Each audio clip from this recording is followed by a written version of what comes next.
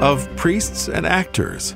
Welcome to Right Start with Jim Custer, teaching pastor of Grace Polaris Church in Columbus, Ohio. Yesterday, Jim began a sermon called Substance, Not Shadows, referring to the New and Old Covenants respectively.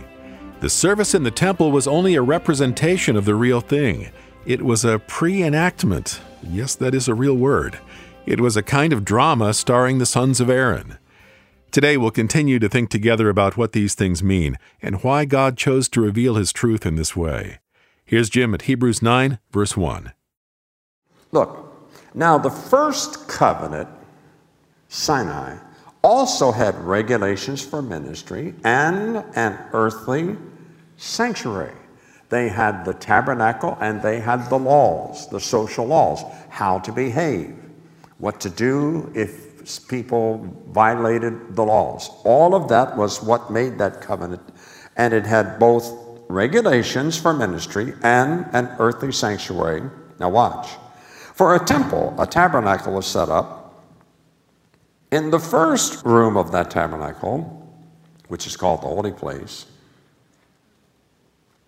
were the lampstand, the table, and the presentation loaves.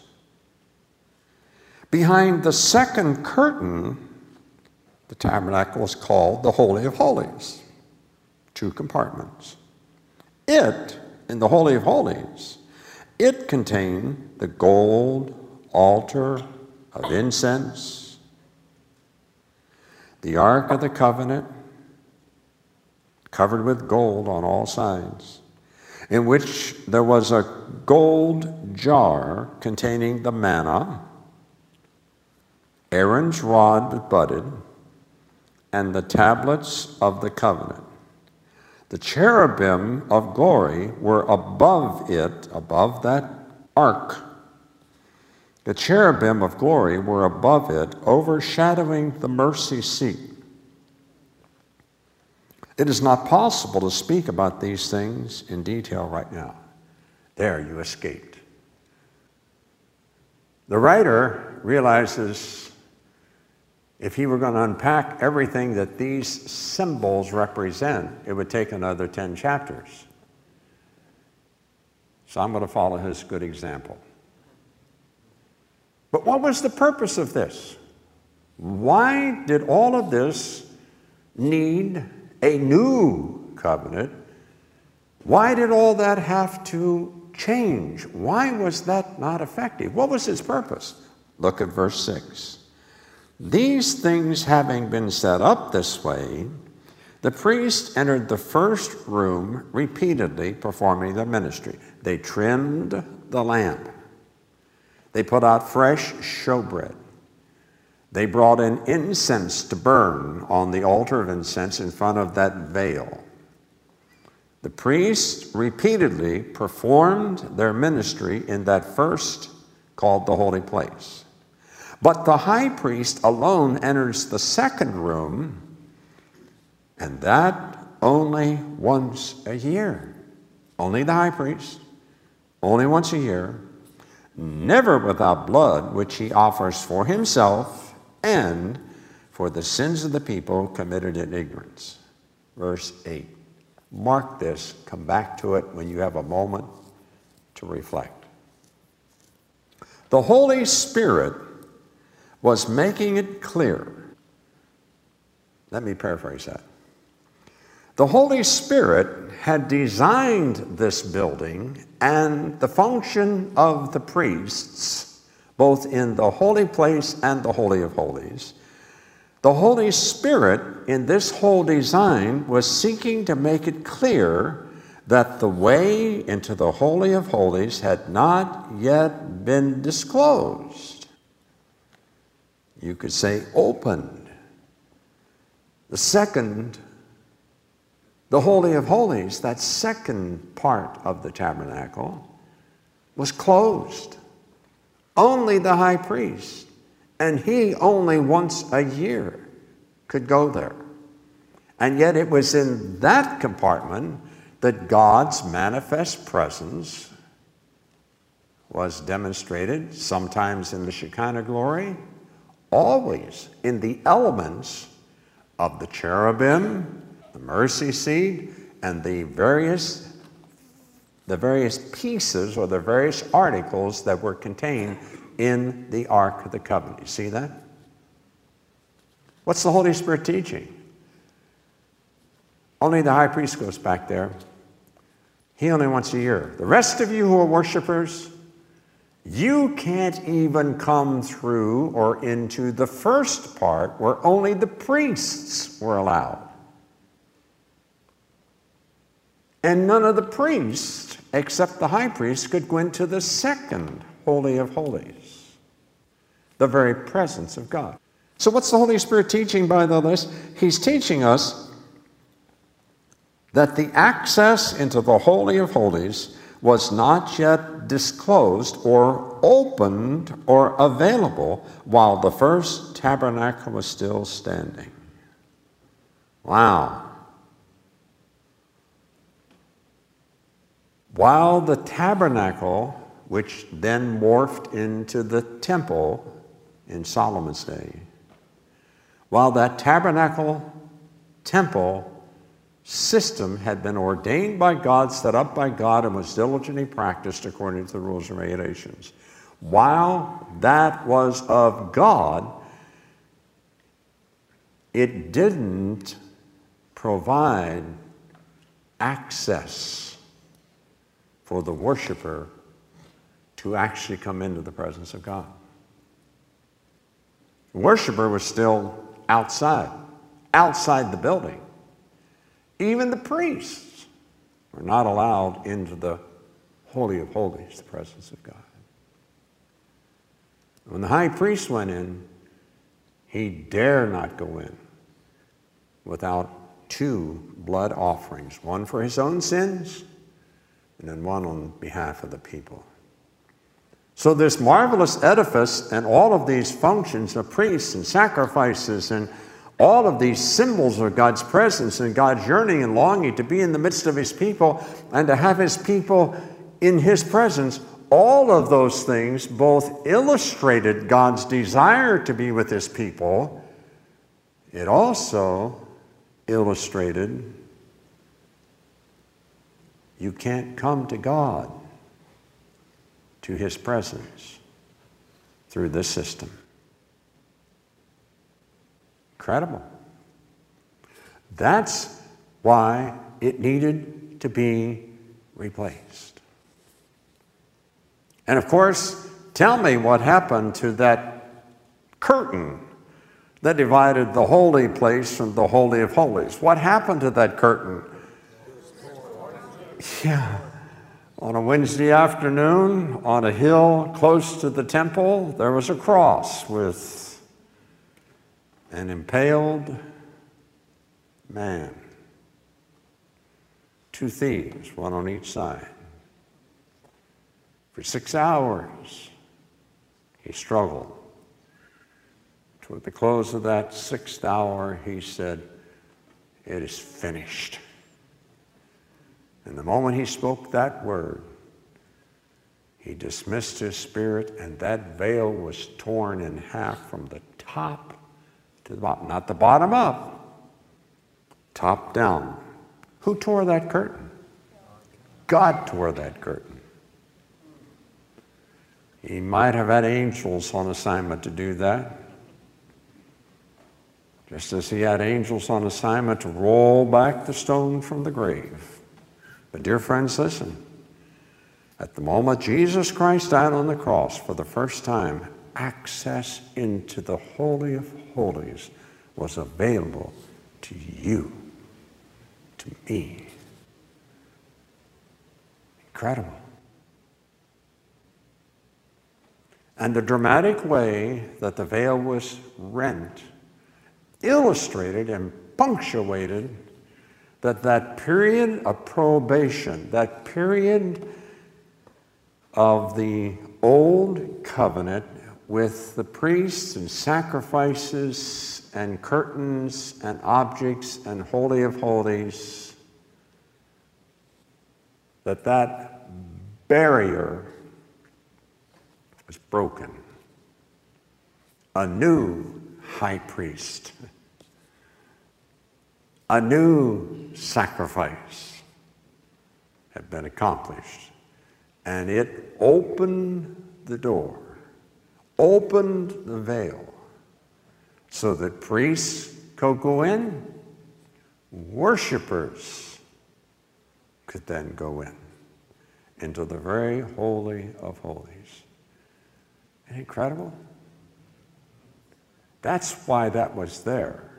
Now, the writer's going to go on and emphasize this for a while. We'll not leave this topic. We'll be back here again soon. Let's finish the paragraph, though. Now watch. The Holy Spirit making it clear through the design of the building and the function of the priests, the Holy Spirit was making it clear that the way into the Holy of Holies, where God's presence was, had not yet been disclosed while the first tabernacle was still standing. This is a symbol for the present time. A symbol, not the substance. A symbol. A symbol for the present time, during which gifts and sacrifices are offered that cannot perfect the worshiper's conscience. See that this is a symbol for the present time? That's probably a key to the date when this epistle was written. The present time would seem to mean that the temple was still standing, and that the writer is writing this while the temple and the priest and the high priest and all that went on over there in the temple before it was destroyed in 70 AD, that all that was going on at this present time. That's the clearest and easiest understanding of that phrase. If not that, it means that during the present time, the time when those things were present, what you had was a symbol. You had actors playing out roles to depict a marriage. But there was no consummation. There was no bride and groom who became one. The liturgy was said. The desires were there, but it's only a play. It's a play about something that's much bigger, much more real. But during that time, those were symbols, and everybody knew it. Now, why were they symbols? Because the gifts and sacrifices which are offered in that system cannot perfect the worshiper's conscience. They are physical regulations, and they only deal with food, drink, and various washings imposed until the time of restoration. What does that mean? Well, that means that all of those animal sacrifices, all of those drink offerings, all of those festivals of celebration celebrated something that they couldn't produce. Why? Because man is flawed from his spirit or from his heart outward. Man has social problems, and sometimes he thinks that society is to blame. No, society didn't make you a sinner. You will express your sinfulness and selfishness in society. But you see, the blood of bulls and goats had no connective power. They couldn't arc over. They couldn't get at the real problem. The real problem was in the heart of the worshiper. And what does the new covenant promise? I will write my laws in their hearts, in their minds.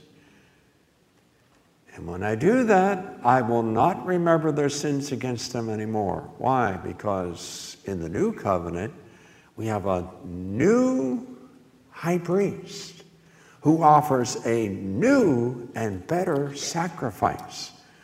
One that's not just physical and tangible and ceremonial, but one that is substantive. That's why it was necessary for God the Son to become man. That was the connection. We could not become God. We couldn't attain to the perfection of God. So God, who is perfect, had to humble himself and come into our world and become one of us, so that he, as man, could be made sin for mankind, and thus, in his blood, pay the price that our blood owed. See that? That's how the connection is made. Our Heavenly Father, we thank you tonight that we live in a time when the substance, as Paul wrote to the Colossians, the substance is here. Jesus did come. He was God. He is God. He did become man. As man, he voluntarily became our substitute.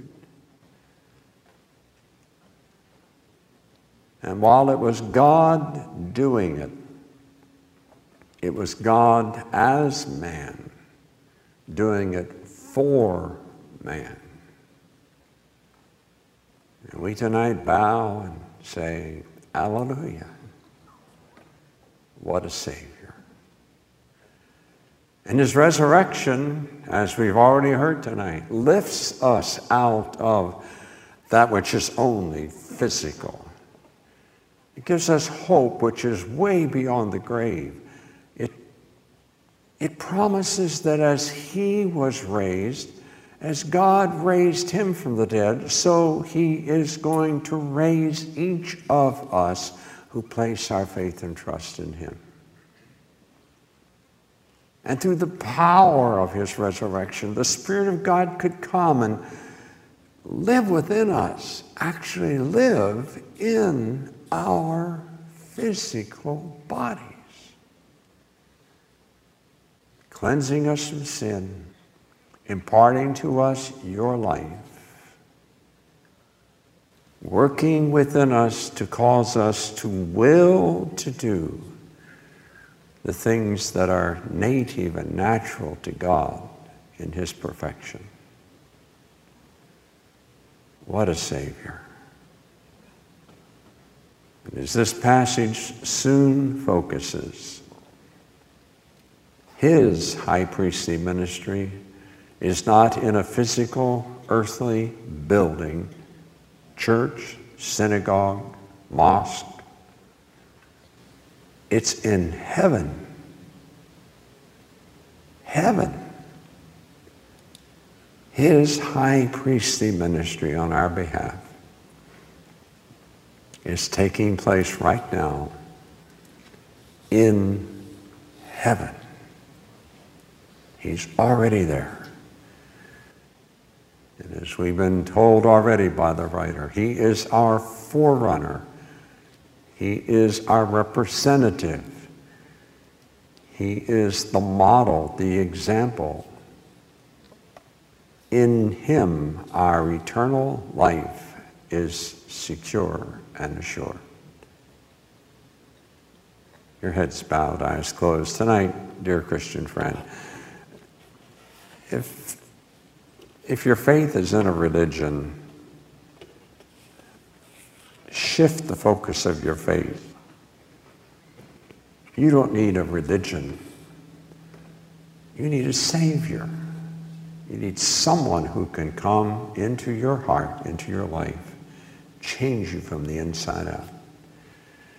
And that one who would be your Savior is a guaranteed deal.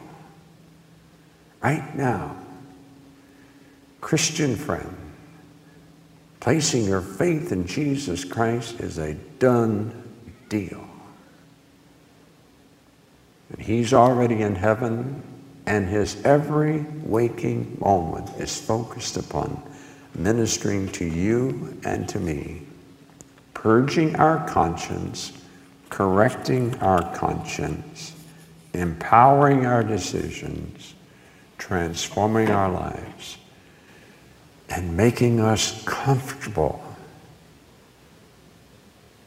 making us like our Savior, Jesus Christ. Isn't that tremendous? Take a moment. Thank him for that gift. Thank him that you right now know you are saved forever. Because through the power of his death, he changes the conscience. Doesn't give you a new suit of clothes, a new set of rules, doesn't give you a new must-do list. It's all done. Instead, he gives you a new relationship with God. So tonight, Christian friend, you can do what no Old Testament high priest could ever do. You can stand right now at the throne of grace in the presence of God, forgiven, cleansed, and perfected. Thank him. Thank you, Jesus. Thank you for this wonderful book and for the incredible truth it teaches. Help us not just to grasp with our heads, but with our hearts. Transform us, we pray. And should there be someone here tonight that feels outside, someone who is not sure of their own personal faith in Jesus Christ, I pray that you'll draw them to just trust you, just receive you as Lord and Savior. We ask this in Jesus' name. Amen. The old system was an array of barricades, keeping sinful man away from the presence of holy God. And the priests acted out a drama among those barricades, prefiguring something better, something real. On Right Start today, we've finished another message in the book of Hebrews, and Jim calls this one Substance, Not Shadows. Ask for that title if you'd like to have the message on CD. We'll send it to you for a gift of $7 or more. If you'd like all 19 sermons in our God's Ultimatum Volume 1 series on CD, just send a gift of $66 or more.